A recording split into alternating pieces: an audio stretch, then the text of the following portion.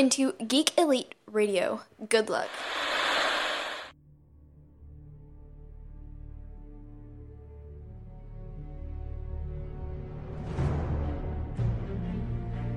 The future comes, and now my watch begins. It shall not end until my death. I shall miss no game, withhold no news, report all rumors. I shall wear no jerseys, and plead allegiance to no side. I shall live and die on my webpage. I am the word in the darkness. I am the watcher of the TV. I am the megaphone that informs the realms of geek. I pledge my hands and name to the Geeks Watch, for the geeks and all the geeks to come.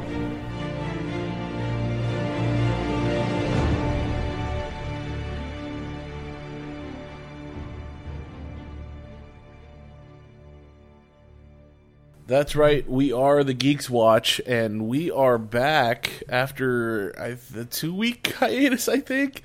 We had a little bit of illness and then a trip that was planned, so we left you off at the end of part 1 of our review of the Winds of Winter Game of Thrones Season 6 finale. And we will be back on for part 2 today. First, we want to talk about a little news, but first I want to say, hey John, how are you?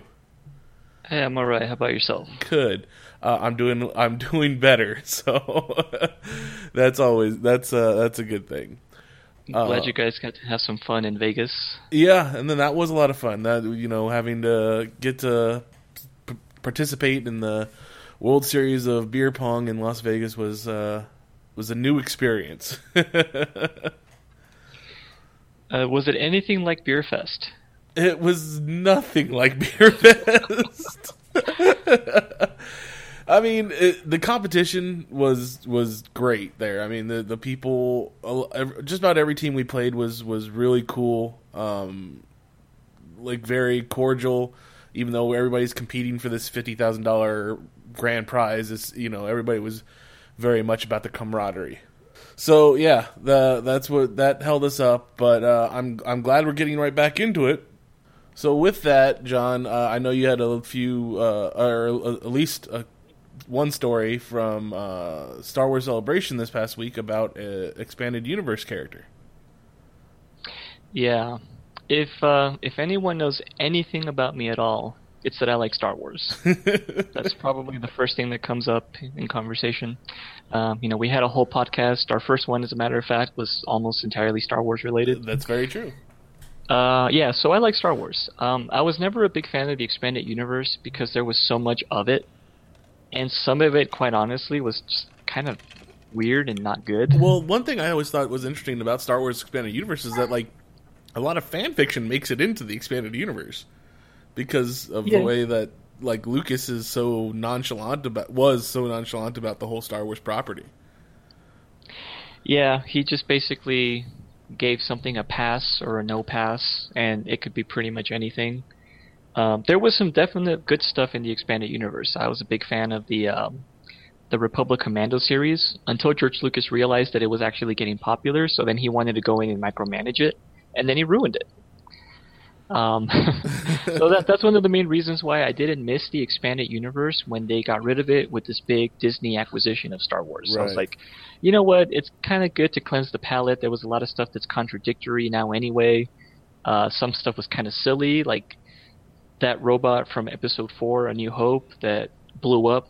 It was an R4 unit, and then like Luke saw like, hey, this one blew up, and that's how they got R2. If you remember that scene. Yes, I do. Okay, there's a whole backstory to that of why that happened. Really? And it involves that droid had a consciousness. Oh yeah, I think you told me about this, or someone told me about this. Yeah, I'm sure that came up somewhere because it was so stupid. Basically, that droid developed a consciousness, and he was force sensitive. I remember the story was called Skippy the Jedi Droid. And he basically freed himself from Jabba the Hutt's palace, wandered the desert, was caught by the Jawas, ended up in that yard sale with the Lars homestead, and then the Force told him to blow himself up in order to help R2 go with Luke. Now, I must say that is technically an Elseworlds story, or like a what-if scenario. Right. But the fact that existed left such a sour taste in my mouth, I'm like, screw the expanded universe, you know? But... However,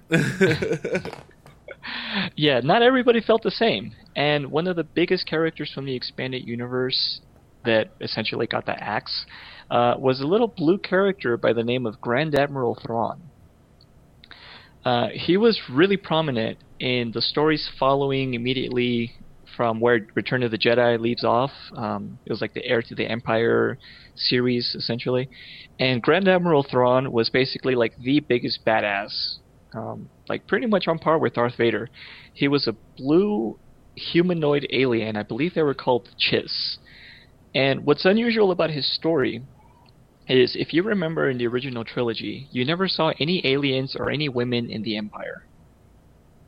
It was always basically just like stuffy British-sounding white men. Right. Well, the expanded universe clarified that the Emperor was a huge racist.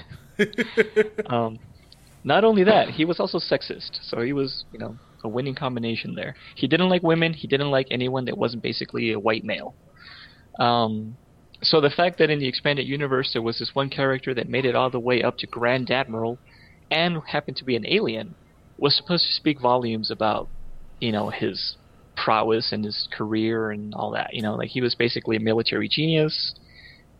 He had like a perfect record. He was just the ultimate badass. He was like the John Wick of Star Wars. So yeah, when they did the reboot or the reset of the expanded universe, that was the biggest character that I remember hearing about. People lamenting like, "Oh, no more Grand Admiral Thrawn. That sucks. You know, he was so cool." Well, fret no more, because as of Celebration and the trailer for Rebels Season 3, Grand Admiral is officially back.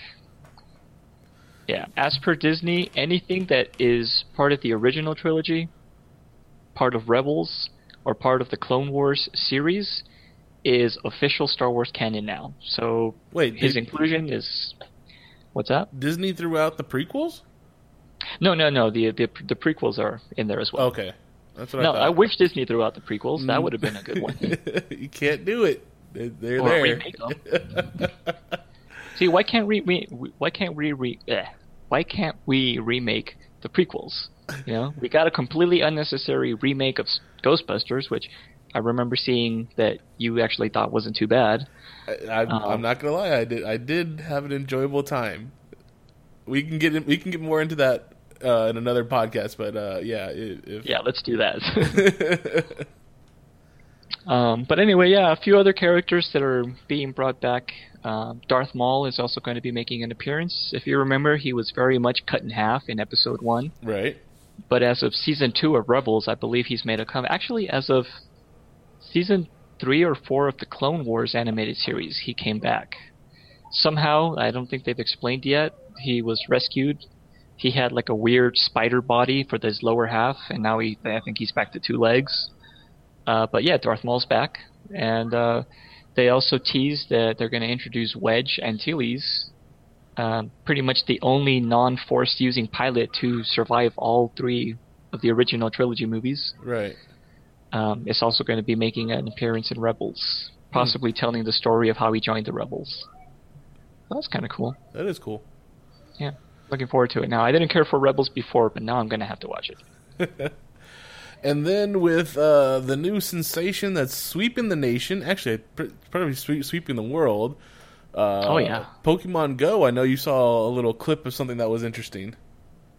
Yeah, there's way too many articles to cover about just the general ridiculousness of how crazy Pokemon Go is right now. Uh-huh. Just to kind of summarize how incredible Pokemon Go is right now, and how I think it's officially more popular than porn.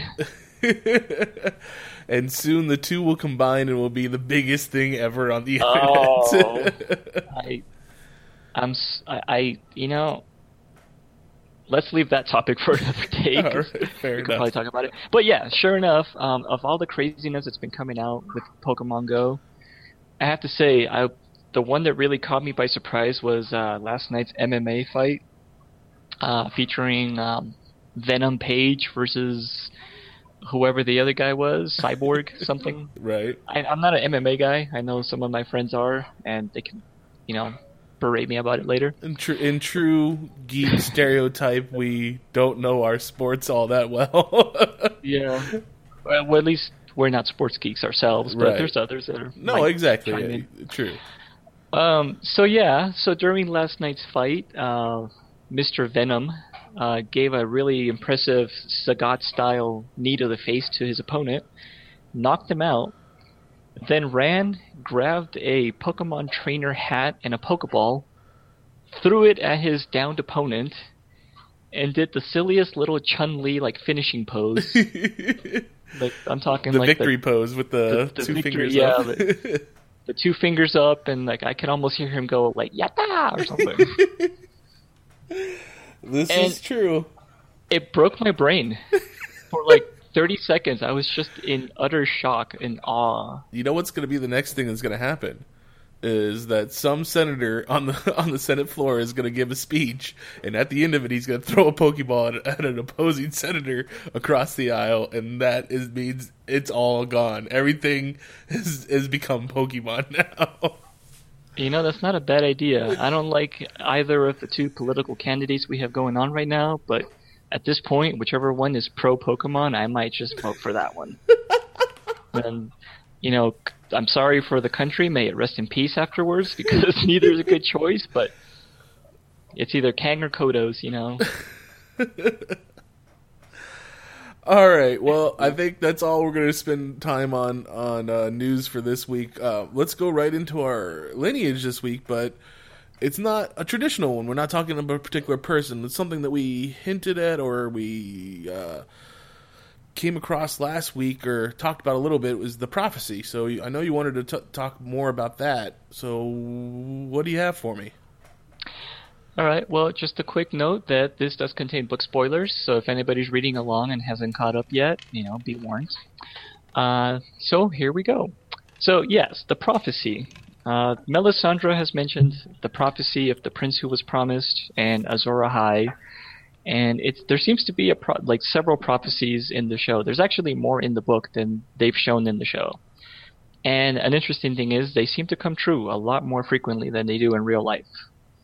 The only problem is they have a little problem with interpretation, and you'll see what I mean here in just a moment. So, the prophecy of the prince that was promised, essentially in the Age of Heroes, which was something like 6,000 to 8,000 years prior to the events of the show, the White Walkers were really making some progress in Westeros. And a character by the name of Azor Ahai took it upon himself to kind of face this threat head on. And he wanted to forge the ultimate weapon. He did that by, just basically starting to make a really nice sword.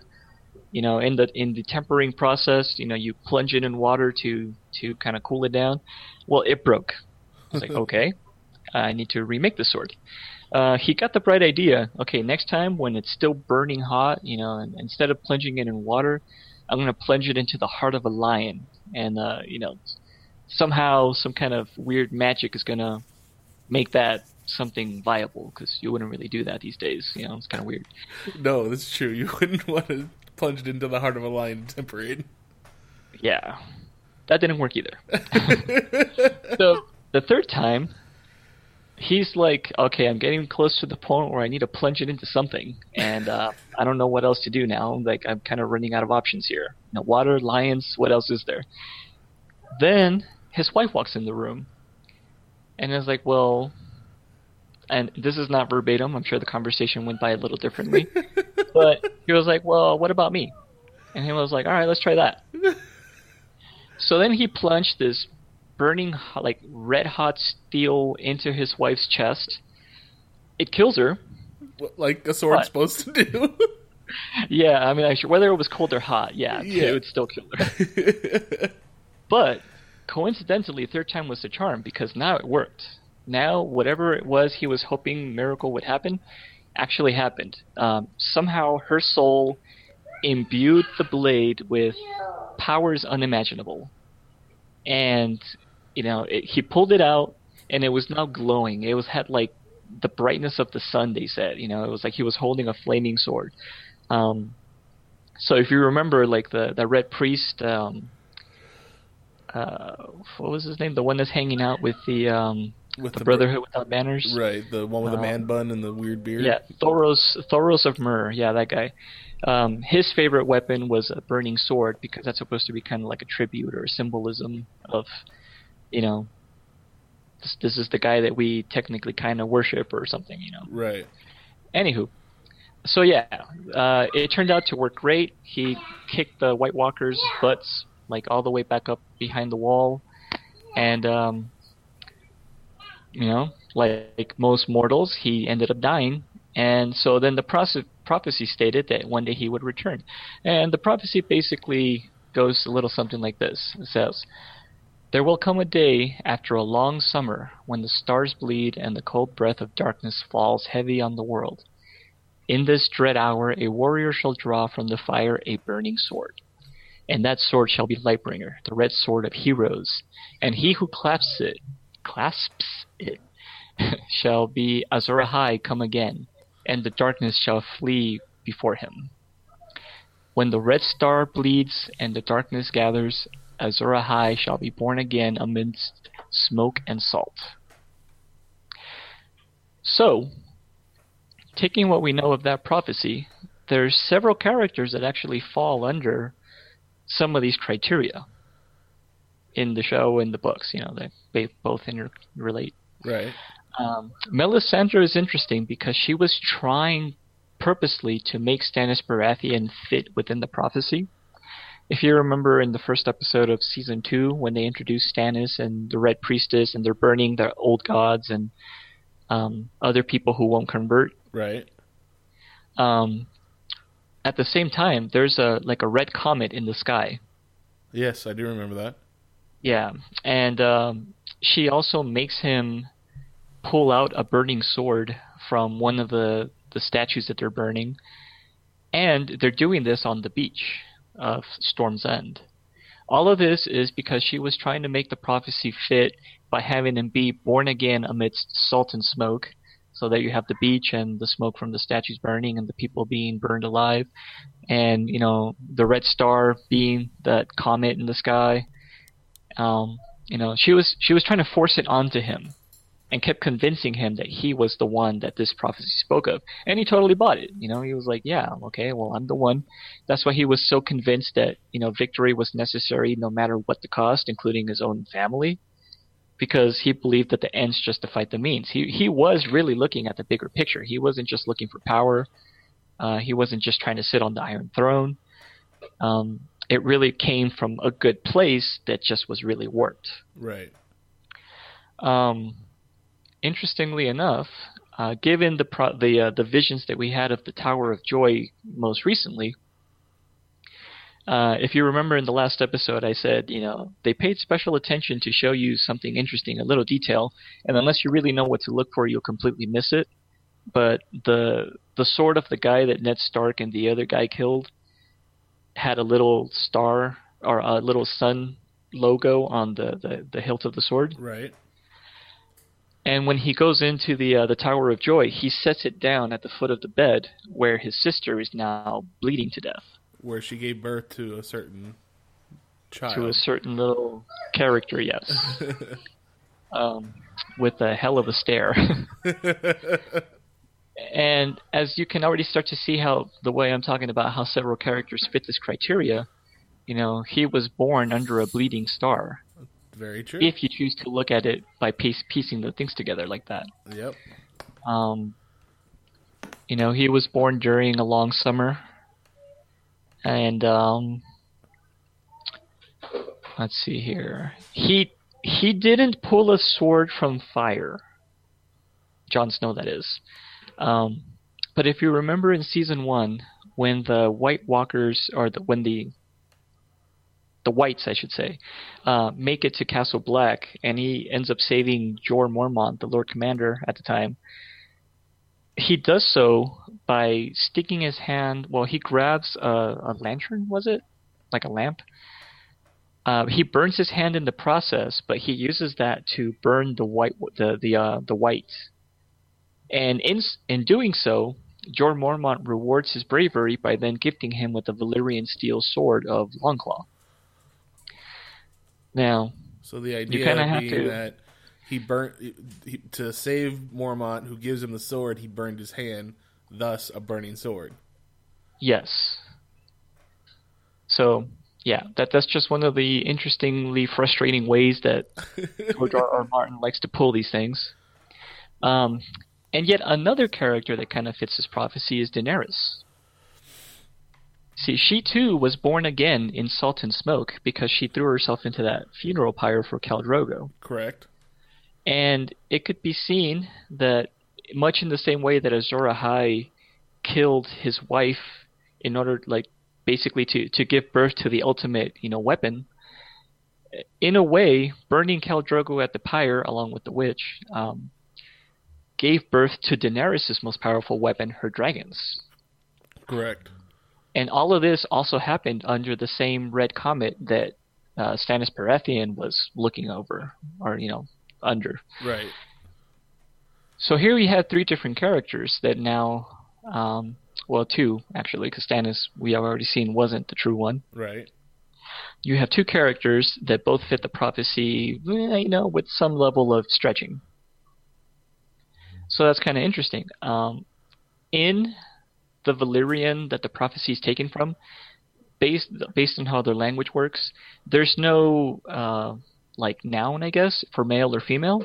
So when they say prince, they don't specifically mean a male. They just mean the son or the child of nobility. Yes, and you have to use context to figure out which is which. So that's kind of interesting that it could be either one or it could be both. And that ties into something kind of interesting because there's been another prophecy, sort of, that states the dragon always has three heads, meaning the Targaryens. Right. The number 3 is super important when it comes to Targaryens. There was 3 Targaryens that came and conquered Westeros atop 3 great dragons. There's been 3 great Mad Kings or something to that effect. And currently, there's 2 people that fit the prophecy of Azor Ahai, but there's 3 dragons. So that, if you're going to be kind of a conspiracy theorist like I am about this situation, there's still one more unannounced or undiscovered Targaryen that's going to be the 3rd dragon, so to speak. Right. In the battle against the returning White Walkers. So, interesting little prophecy there. There's several others. I mean, there's also the stallion that mounts the world. It's the prophecy that the Dothraki have. Right. And a couple of others that I was a bad co-host and didn't have ready for this. But it's essentially kind of tying in with how like the faceless men work, saying they're all the same god, is the many-faced god or whatever. Right. Well, there's also this troubling theory that it's all the same prophecy. It's just different cultures' interpretation of it. Right, exactly. As a different culture adds in things that are relevant to their culture, it's still the same prophecy, just with different flair. Yeah, basically. But they add a little spice of their own now. So yeah, that's kind of interesting that we still have yet possibly another hidden Targaryen or another one that fits the prophecy to some degree. And as we see with Melisandre, prophecies can be very misunderstood. It doesn't matter how much you believe that they're correct, that they're still open to interpretation, apparently. Correct. So as more develops, because I don't want to give away the whole thing right now, we'll go more into other prophecies, like the visions that Daenerys had and maybe comparisons between the book and the show differences. And also some of the prophecies that we have not seen in the show, but were in the books, like the ones that Quaithe gives to Daenerys. Quaithe was a character that you saw only briefly. She was the one that had this really interesting kind of chainmail mask. Okay. She spoke to Jorah a little bit. Right. And yeah, she was kind of mysterious. Well, yeah, she has a few more scenes in the book, There's other prophecies that people like Arya run into. Although in the show they kind of combined different characters and made Melisandre give her sort of the prophecy of like we'll meet again. But in the show it was definitely, or the book, it was a little different.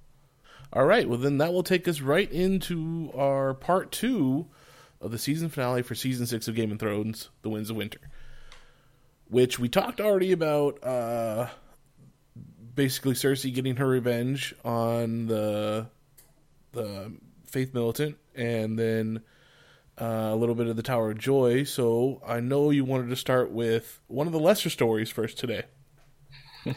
One of your least favorite, perhaps? Yes, one of my least favorite, and as listeners have known from the past, I do not like Sam Tarly's character or his story. Is it because he's just so good, so like well-natured? No, like I'm okay with good characters. I mean, especially in this world where good characters are few and far between, because it's not a world where you can be a good person and live, as we've seen from Ned Stark. But his character is just written so buffoonish that I can't take him seriously, and people constantly have to look out for him, even though he did save Gilly, and he wants. I don't know. To me, that type of character that's being written there is just so out of place and such a lazy part of writing that I just don't like him. So obviously the reason they're keeping him around and they keep telling us the story is that he's going to mean something later on and something big is going to happen with him, but I just don't like him. Fair enough. Well, thankfully his section of this show was super short and sweet, and it starts with him and Gilly arriving at Citadel in Old Town. Citadel being a huge tower, which is also the center from which the Maesters learned their craft of healing and knowledge and wisdom and all that good stuff. So yeah, he shows up, and you have this interesting looking receptionist dude who just cannot be bothered. Right? Yeah, it's like, this is like the Westeros version of the DMV, and he's just like this power tripping like clerk. Like, won't even reach over to grab his paperwork. Sam has to like scooch over as far as he can to hand over his documents or whatever. It's like, from the Maesters that we've seen so far, we've got Grand Maester Pycelle. We had the one at the Castle Black. This one, and then Cersei's Maester that used to be a Maester but is no longer one. Like there's such different types of people. Like you got to wonder what kind of people that decide to take on this calling, I guess. Yeah, it's the learned men, I suppose. I mean, people like Sam, I guess. They don't really fit in anywhere else. They're not strong. They're not warriors, but they like reading. Right. So I mean, and Sam would probably be closer to, in personality, to the one that was at the Castle Black. What was his name? That was Maester Aemon. Okay. And he was related to somebody, right? Yeah, he was a Targaryen. Okay, so he was a Targaryen. And then Pycelle obviously just wants, or either he didn't want it at first, but now he's in it for the power and the glory that comes with being the Maester of the King. I think he just liked the perks, yeah. Right. Yeah. Like, he was kind of a background character, but he had a lot of benefits, like banging girls at brothels and just kind of having his way now and then. Fair enough. So, yeah, and then obviously this guy is just, I don't know if he's more dedicated himself to just learning stuff, but he doesn't even want to be helpful to anybody that comes up to his desk. Yeah, I called him Snooty McSnooterson because he's just like such a jerk. So yeah, they have a quick little exchange about how his paperwork is not in order. He didn't fill out the right form or something, and this is most irregular. And Sam tries to be kind of witty, and it's like, well, that's kind of life, isn't it? Like. Okay, see, this is where I kind of had a problem though too, because he says no one informed us that the first what's the Knight's commander, the commander had died, or that the other maester had died. But like everything else that happens in Westeros, instantly people from far away know what the hell happened. Like the crows have gone and have told everybody everything like instantly, because the scene cuts to somewhere else and Cersei already knows that so and so died at the fucking Vale. You know what I mean? But yet these guys, the learned men who were supposed to be the record keepers of all of Westeros, don't know yet. Well, see, that's actually, there is kind of an in-show logical reason why that is, but it is kind of a stretch. Or the Ravens? Basically, yeah, Sam kind of explains that their maester was kind of ill and, you know, didn't have the chance to write letters, and then a lot of stuff happened in like a really short period of time in order for them to kind of whatever. And then Sam also lost their ravens when they went up north looking for Benjen and the other the missing rangers. Oh. I remember that was like the Lord Commander kind of berated him for screwing up. He was like, "This was your only job, Sam." You're like, this is why we brought you along, and you messed it up. So that could be kind of implied that, well, they just didn't have any real way to communicate, plus they had all these other problems. Plus, yeah, Master Aemon was like sick and dying, and plus whatever. There's always... But no, that is a slight kind of plot hole, I guess. And then there's always someone that says, kill any raven that goes flying out of there, or something like that, too. Yeah, that's another thing. Yeah, the Boltons and others would intercept ravens, and I mean, if it was a message that didn't pertain to them or didn't help them in any way, it's not like they would send it back in circulation. That was it. It was wasted. So there is some logic to why the word didn't get down to the Citadel, but at the same time, yeah, it also does kind of seem funny that, you know, like sometimes a mouse will fart in King's Landing and they already know about it in Marine like 2 days later. Exactly. Well, obviously, because, you know, Varys knows how to teleport between Dorne and Marine, so... Yeah, seriously, it's like the most overpowered character. So yeah, after their little goofy exchange about bureaucracy and whatnot, he says, well, you can hang out in the library in the meantime while we figure out what's going on, and no women are allowed, so she has to stay here. And Sam's like, yeah, just hang out here. I'll be back. Then he walks into the library, and it's like his Harry Potter moment where he just is in complete awe and wonderment of like all the books and all the cool stuff. There was a neat little Easter egg in there too. I don't know if you noticed it, but when they do like a pan from the ceiling, you actually cross over that kind of gyroscope looking thing that you see during the credits of the show. Oh, no, I didn't realize that's what I was looking at, but I mean, yeah, now thinking about it, yeah. All I really focused on was how they were using the window, the natural light, and then reflecting it in several different directions, that there's always like light somewhere else in the library that wouldn't get light from that window, you know what I mean? You know, I noticed that, and it reminded me of The Fifth Element for some reason. In my head, I kept thinking there was somebody in the background going like, Aziz, light! Aziz, light! Thank you, Aziz. No, that was good. But I did want to bring up something about the conversation that Sam had with the receptionist guy. But he mentions the Archmaester will talk to you eventually, right? Mm-hmm. Is that a character that has been spoken of in the books before? Like, I don't remember hearing about one in the show. There's actually several Archmaesters, I believe. He was just kind of making a general, basically saying, my supervisor's going to talk to you. Okay. Sort of situation. So yeah, there's no named Archmaester yet. However, there does seem to be a side plot in the books having to do with the Citadel and the Faceless Men.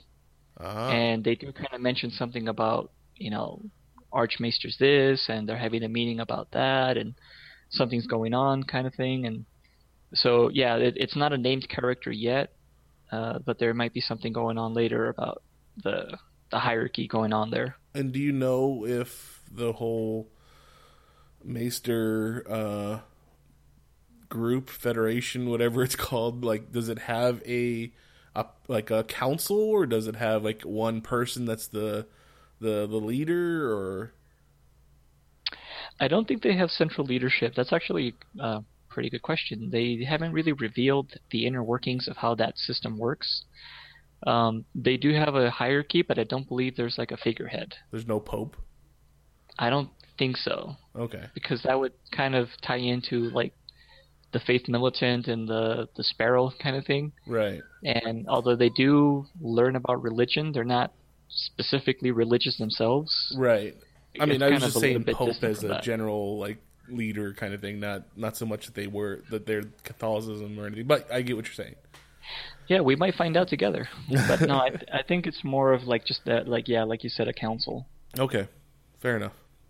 So yeah, that's as soon as Sam walks into that library, it's almost like he forgets all about Gilly and little Sam. So he's now in his little world while she's just sitting in the lobby having to deal with the kid. Yeah, and it didn't look like there was any place to actually wait. It was just like a big empty hall. So he's going to be standing there with the kid, or essentially at some point leaning down. She should have gone to the market or something. Yeah, exactly. Get a hotel somewhere. Yeah. So where do we want to travel to next? All right, well, next we're going to finish off the north, starting with Sansa and Jon kind of reconciling over everything that has just happened. There was a lot to take in, so they spend a little time together up in one of the walls of Winterfell. Basically saying, like, hey, so like the Knights of the Vale really came through for us, but it would have been nice to know about it. And she basically kind of was like, well, yeah, but, in her words was basically saying, I didn't know whether I could trust you or something like that, or if it was even going to work. He said, well, we need to stick together, we're family, and all that good stuff. And then it starts snowing, which I guess is supposed to symbolize that winter is coming. As a matter of fact, if I'm not mistaken, the scene actually begins with the White Raven traveling to Winterfell, which, if you remember from the previous season, White Ravens are sent out from the Citadel to the different kingdoms and areas to announce that the change of the season has officially started. So the last time we saw a White Raven, one was at the Red Keep, and they were saying it's summer's officially over. We're now going into like autumn, and now it's autumn is over, and we're going into winter. To which Jon kind of has a moment to find the humor in the situation and says, "Well, Father did always promise." Of course, referring to the famous Stark words, "Winter is coming." Correct. So yeah, that was kind of a nice little moment that they had there. Another little moment in the north that wasn't as nice was Littlefinger and Sansa having a conversation in the Godswood, where they have their white weirwood tree. Littlefinger essentially talking about collecting payment for the huge favor he just did her. And, she's all like, well, what do you want? And he's saying, well, you know what I want, and tries to swoop in for a kiss. Yeah. And from this point on, I kind of want to refer to him as Uncle Creepy instead of Littlefinger. Well, he does have the mustache for it, so... Yeah. I like Braun's comment on that. When referring to Littlefinger, he says, yeah, what's going on with old twat beard? that you know what? That is perfect. Spot on. So yeah, Sansa basically kind of leaves the scene, not really confirming or denying anything.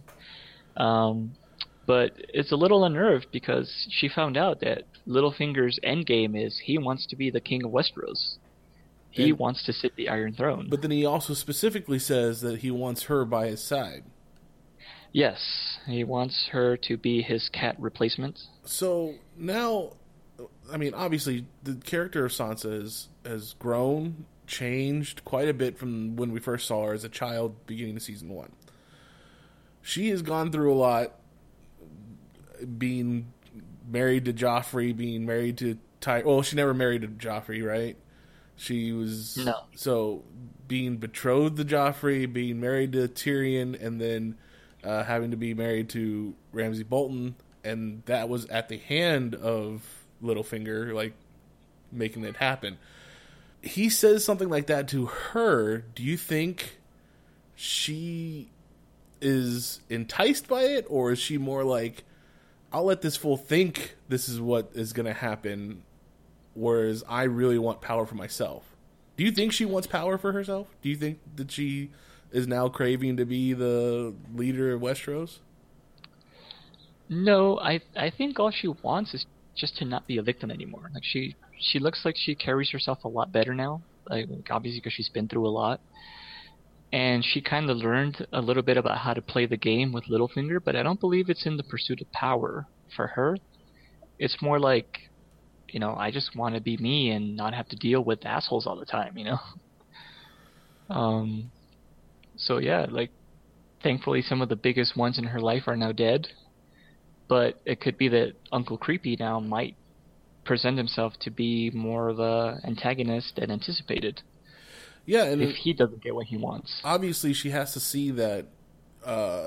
Maybe he might be actually interested in her as a love interest, but he really wants to use her more for her title because she's the last living heir, as far as he knows, to the North, and which then gives, if they get married, gives him a foothold into being the new king of Westeros.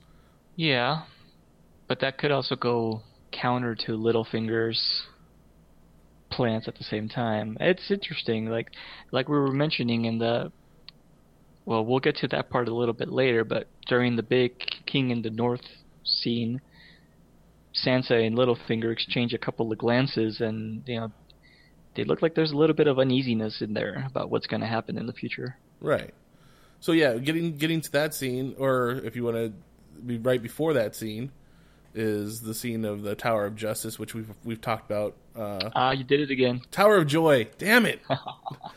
I'm more of a comic book person. I'm sorry. It's all right. It's all right. I screw up more than enough. For I don't know if I ever asked this, but where is the Tower of Joy supposed to be? Oh, it's in Dorne. It's in Dorne. Oh, okay. Yeah. So that's why it's all like deserty looking when they get there. Ah, that makes sense. So, with the ending of that scene, the baby's staring into the camera or staring into at Ned Stark, and then you have a staring Jon Snow. We're supposed to infer from that the two are the same. Yes. Do you think Ned Stark loved Jon Snow as a son, or did he only just take it on as I need to protect my nephew because my sister asked me to? I really do think he loved him as a son, but okay. I think he didn't show it enough for several reasons. First of all, he did kind of have to show it to keep up appearances, right? But it's hard to describe now because that's a good question. Well, I mean, to keep it simple, yeah, he loved him as a son. I want to say he took him on as if he was his own. It's unfair because we really don't get to see much of their relationship because as soon as the show starts in season 1, Jon Snow's already made the decision that he's going to go join the Night's Watch, right? He pretty much makes up as of like the first couple of episodes, he's mulling it over, and then he talks to his uncle, and is like, yeah, I think that's going to be what I'm going to have to do. I mean, like, I don't really belong here. And, he would always, like, even in the first episode, like, one of the biggest moments he has early on is, he notices that Catelyn Stark is just glaring at him, like, you are the reminder of my husband's infidelity, Right. So... So yeah, I think he was pretty much set to go. And I mean, if he needed any convincing whatsoever, after Bran has his fall from that one tower, and he goes to say goodbye, Caitlyn's like, "Get the hell out of here! Like you don't belong here. You're not family." Right. Basically. And that was kind of like, well, no, she's kind of right. I'm just gonna go now, be mopey at the wall now. So yeah, and then we talked about how he had that conversation with Ned Stark about the next time I see you, I'll tell you who your mother is, or tell you the truth, or whatever like that. Yeah, he says he's going to tell him about his mother. That doesn't seem to. I mean, in retrospect now, it doesn't seem like he was going to tell her or tell him. And of course, there's no way to know now because he died and that never happened. So this is all just speculation. But I have a feeling he still wouldn't have told him the entire truth. He would tell him about her, but not exactly who she was or the relationship of the situation. Okay. I think he would have just been a little more open about it, and it's probably something that would have happened in time. He would have just gone out and told him, like maybe even after Robert died or something, you know, natural causes or something. Right. But it wasn't something he was willing to disclose until he was absolutely sure that it wouldn't have any kind of future ramifications. Like, well, now you know the truth, you're a Targaryen, but you can't, I mean, nobody can do anything about it, you're untouchable. Right. Okay. So, we get into the hall, the Winterfell hall, I guess. It's where we've seen, like, Bran was holding court and telling people, giving judgment and stuff like that in previous episodes, but now we have these other families, these other houses that have come to, I don't know, praise the new Lord of Winterfell. Well, yeah, it's the retaking of Winterfell, the realigning of the houses. Not everybody was there, obviously. You know, like the Karstarks basically betrayed the Starks completely. So unless they have other family members that are like, nah, don't listen to those guys. Like we're still with you. They just rebelled or something. Yeah, pretty much it was like, okay, so we're the Starks, we're back. You know, you thought you forgot about Stark. I want to make Dr. Drake joke, but that came out terrible. But then, and basically, Jon just wants to talk about, hey, look, the real threat is coming, and we all need to band together to fight against it. But they're fighting amongst themselves because they don't want to be aligned with wildlings, and you know they still have the Lannisters to deal with and stuff like that. Yeah, the houses are still fractured due to the War of the Five Kings, and that's essentially what this is. It's like, look, we got to put all this crap behind us. I mean, they even welcomed House Glover, which, if you remember from the Battle of the Bastards, he was one of those that refused to go. It was like, we've already lost so much to you guys, and no offense, but your attack seems pretty weak. Right. And this time he was like, you know what? I really regret not coming to help you, and that'll never happen again. So yeah, it's basically it's forming solidarity between the houses of the North because they do have kind of like their own separate thing from the rest of the kingdom. Right. And they're like, you know, we have to rely on each other. We're going to have to help each other. And winter is coming. Of course, that always makes its way into that thing. And the dead come with it. Right. And yeah, there's wildlings here. And I know that most of you don't like that because for the longest time we've been fighting against them. You know, they're not supposed to be here. But, you know, and then these things have happened. They actually helped us. There's a much bigger threat. We have a common enemy and all that stuff. So yeah, it was basically just trying to rally everyone under the banner of Stark. And honestly, I think he was just trying to use Sansa as the figurehead, because she is, you know, the only legitimate Stark at the moment. So they were I think he was trying to build her up and saying, look, we need, like, you know, we have a Stark in Winterfell. There must always be a Stark in Winterfell. And now everybody, you know, you need to realize that there's a much bigger threat. So let's put all this stuff behind us.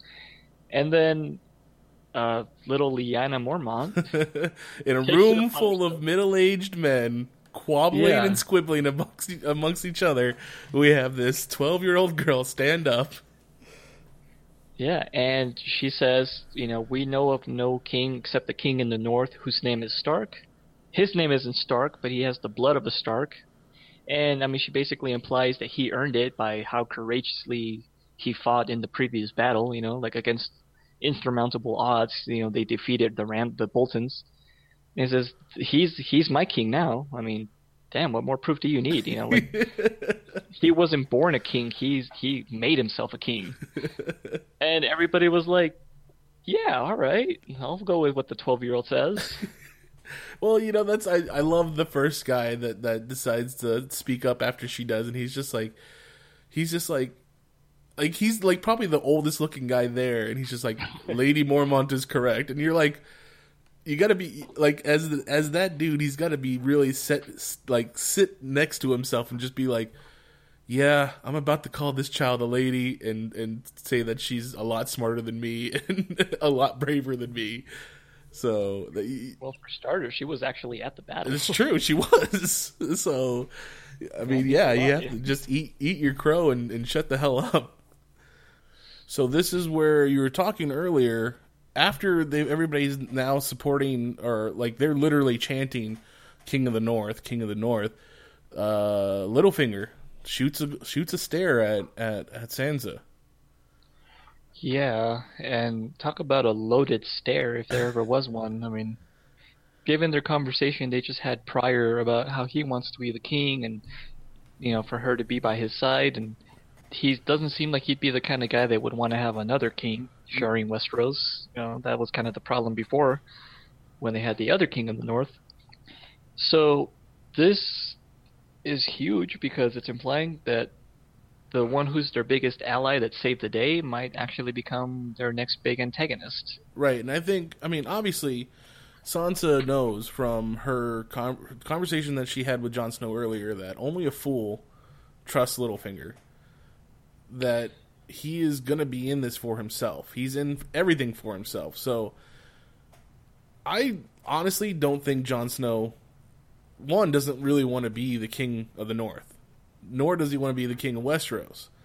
So, if it came down to it, and Littlefinger didn't have him murdered, he'd be like, yeah, just let me be the Warden of the North, you can have Westeros. Like, he doesn't really care. He'll come, because he's super noble as he is, he'll come to the aid of Littlefinger if he needs it, but he doesn't want to be the king. That's how I feel. How do you feel?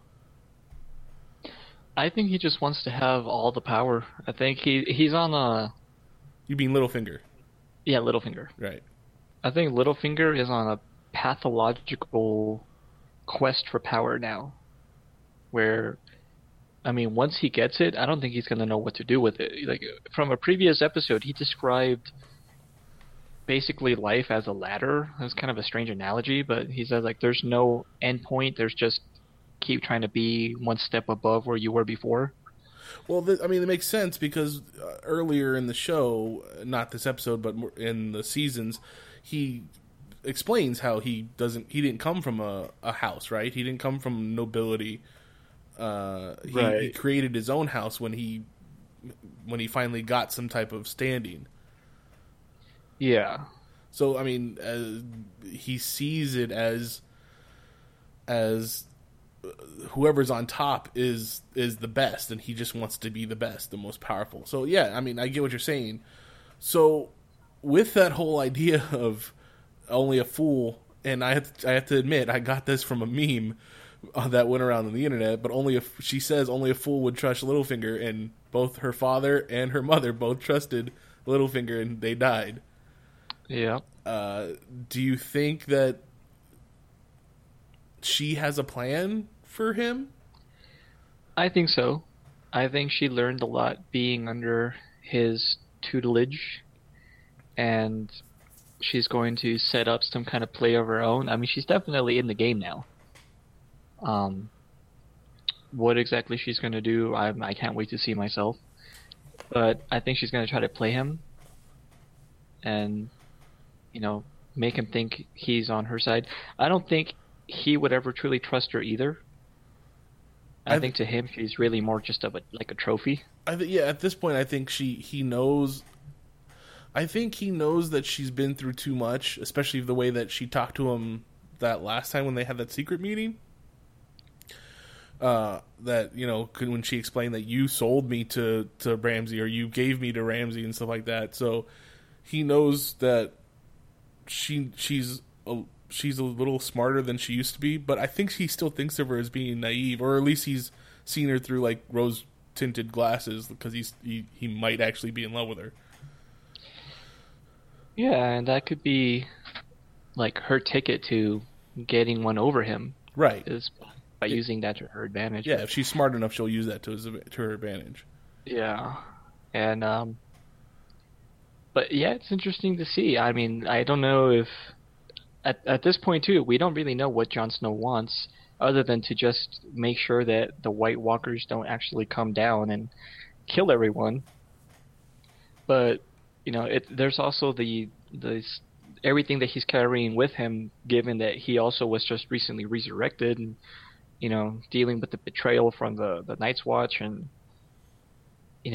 trying to figure out what his place is now. Like, he didn't want to be king; he was made king, and he didn't turn it down. But I mean, maybe there was a scene that happens afterwards that's kind of off screen where he goes and kind of just takes a knee, and he was like, "Holy crap! What am I going to do as king?" Like, that is to true. Go from we do need to see that scene of after they've declared him the king of the North, because even when Robb was declared king of the North, he never wanted that either. He was just trying to be the warden. He was just trying to be what it was that his father wanted him to do, and then he was trying to avenge his father, I guess. But they declared him king of the North, and now they're declaring Jon king of the North. So I imagine that's just a greater responsibility that Jon never thought he was going to have. Or wants, yeah. See, it's kind of an interesting juxtaposition, because here you have somebody who doesn't want this great power, and they're giving it to him.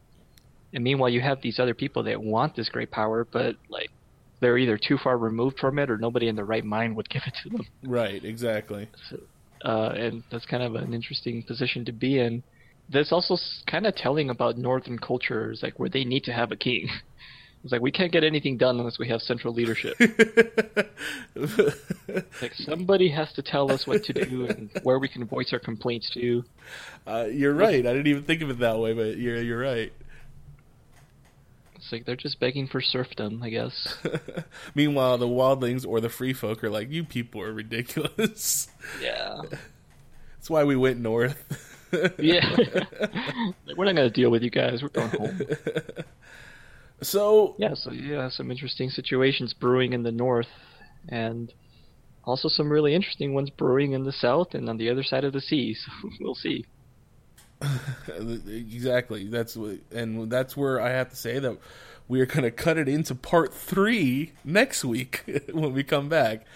This is unprecedented. Very unprecedented. But there's so much interesting things that happened in this last episode that if we didn't spend a lot of time talking about it, we'd just be doing an injustice. Part 2. Part 2. With armor. No.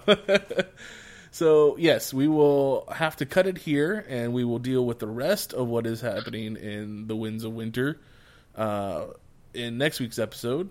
If we get it, we get through. If we end up going to part 4, then we go to part 4. You people, you guys like listening to us. We have interesting things to say. It's okay. You love us. So we'll have to meet back here next week, John. Are you okay with that? Well, I'm going to have to find something else to take up my time in the meanwhile, but sure, why not? Okay. John, where can they reach you on Twitter? I'm on Twitter at MagicBollocks. Not 2 ats. For some reason, I stopped talking and then restarted my speech. So yeah, it's at MagicBollocks. Can you please tell me how you arrived at this Twitter handle? It's kind of a funny story, actually. Oh, really? So I wanted something. Well, first of all the good ones are taken. That was my first problem. Okay. I actually had this exact same problem when I started my Pokemon Go account. I tried John, taken. I tried Johnny, which is something my family calls me, taken. I tried Johnny 5. Apparently there's a movie enthusiast out there that already took it. I tried Johnny C, taken. Long story short, I couldn't think of anything to call myself. I ended up using something like Bang Stick on Pokemon, and hey, that one wasn't taken, but now I'm stuck with it. Now I'm going to be known as Pokemon Trainer Bang Stick. Bang Stick. Yeah, I was just 2 words I put together, and that one was a combination that no other human had taken up until that point. So I'm like, whoa, kudos to me for that originality. So on a similar note, yeah, I couldn't come up with anything on Twitter that wasn't like John2358 or something like that. Right.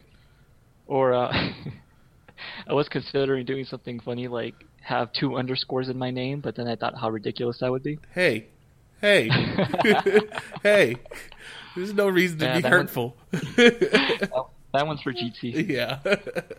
And so I'm like, all right, let's break this down. What do I like?